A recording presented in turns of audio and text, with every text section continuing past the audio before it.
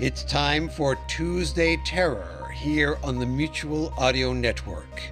Be sure to leave the lights on while you listen. The following audio drama is rated PG-13, suggesting that children under the age of 13 should listen accompanied with an adult. Welcome back to Everyone's Night Terrors. Today we are going to introduce a new series called Poe's Works. In January 1885, Edgar Allan Poe created a narrative poem called The Raven. Tim Evans narrated this poem in 2020 as a fun project.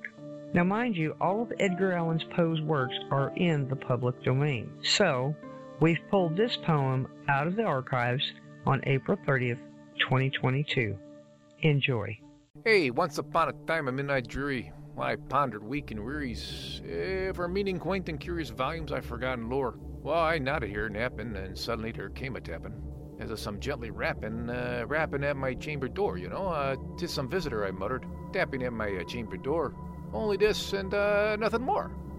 Distinctly I remember it was like in the bleak December, and each separate dying member wrought its ghost upon the floor. Eagerly I wished the morrow, you know. Vainly I had sought to borrow from the books a crease of sorrow, you know. Sorrow from that lost Lenore, for that rare and radiant maiden whom the angels name Lenore. Nameless here, forevermore. And silken, sad, uncertain wrestling of each purple curtain, it thrilled me, it filled me with fantastic terrors, you know, never felt before. So that now, to 'tis the beating of my heart, I stood repeating, till some visitor entreating and trancing at my chamber door. Some late visitor entreating and trancing at my chamber door. That's it, and nothing more. Presently my soul grew stronger, you know, hesitating them no longer. Sir, I said, or madam, truly your forgiveness I implore. But the fact is, I was just napping, and so gently you came a-rapping, and so faintly you came a-tapping at my chamber door, that I scarce was sure I heard you. Here I opened wide the door, in darkness there, and nothing more. Deep into that darkness pitting, long I stood there wandering, fearing, doubting, and dreaming, dreams no mortal ever dared to dream before. But the silence was unbroken, and the stillness gave no token, and the only word there spoken was the whispered word, Lenore. Then I whispered, and an echo murmured back the word, Lenore. Merely this, and nothing more. Back into the chamber turning, all my soul within me burning. Soon again I heard a tapping, somewhat louder than before. Surely, I said, surely this is something at my window lattice. Let me see then, where there it is, and this mystery explore. Let my heart be still a moment, and this mystery explore. 'Tis the wind, and nothing more. Open here I flung the shutter, when with many a flirt and flutter, in there stepped a stately raven, on the stately days of yore. Not the least obeisance made he, not a minute stopped or stared he, but when the mien of the lord of lady, perched above my chamber door, perched upon a bust of Pallas, just above my chamber door, perched and sat, and nothing more. Then this ebony bird beguiling my sad fancy into smiling, by the grave and stern decorum of the countenance it wore. Though thy crest be shorn and shaven, thou, I said, art sure no craven? Ghastly grim, an ancient raven wandering from the nightly shore. Tell me what thy lordly name is on this night's Plutonian shore.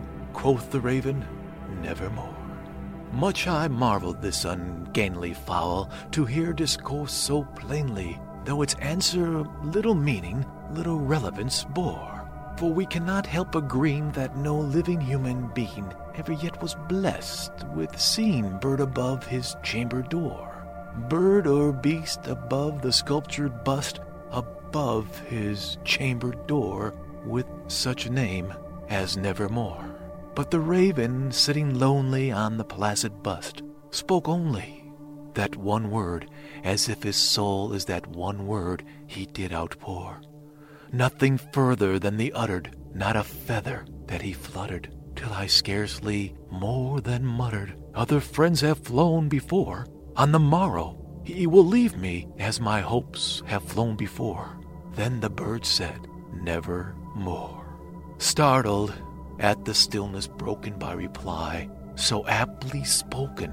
Doubtless, said I, what it utters, it is only stock in store, caught from unhappy master, whom unmercifully disaster followed the fast, and followed faster, till his song one burden bore, till the dirges of his hope that melancholy burden bore, of never, nevermore.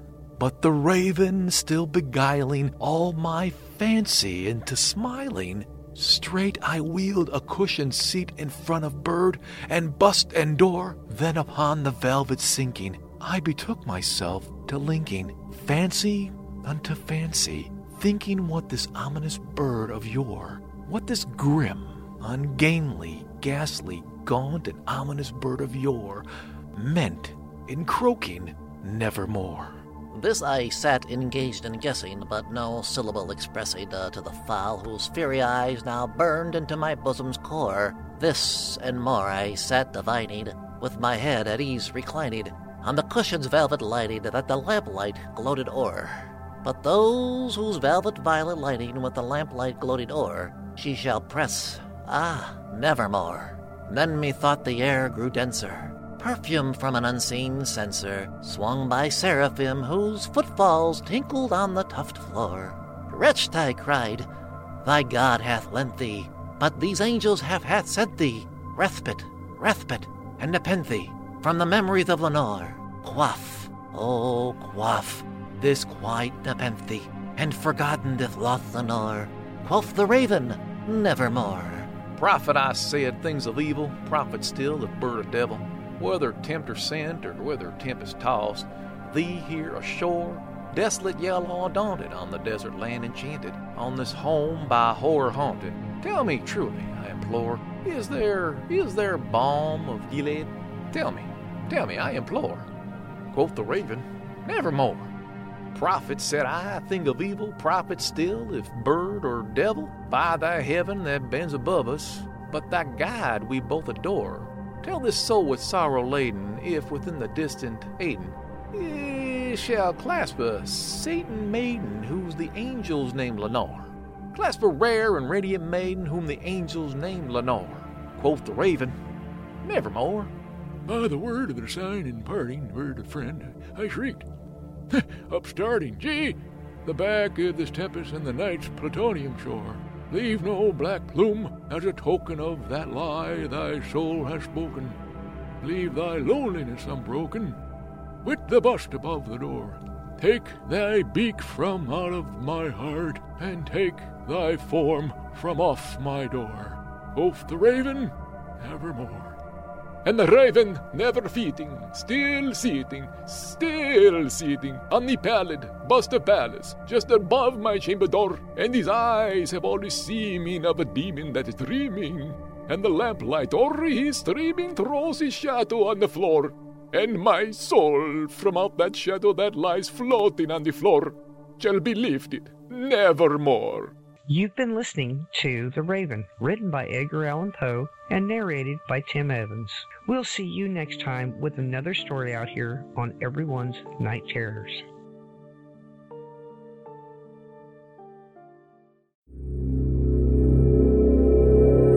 Chauncey Haworth, Mark Slade, and Lothar Tuppen, the demented minds behind the Twisted Pulp Radio Hour, bring you Twisted Pulp Magazine. A journey beyond surreality to worlds you never knew or hoped existed. Worlds of the supernatural. Worlds of dark satire. Worlds of nightmarish futures. Twisted Pulp Magazine. If you thought the 21st century was weird enough already, think again. Twisted Pulp Magazine. A step beyond your grandfather's pulp. Available at digitalvaudeville.com. That's digitalvaudeville.com.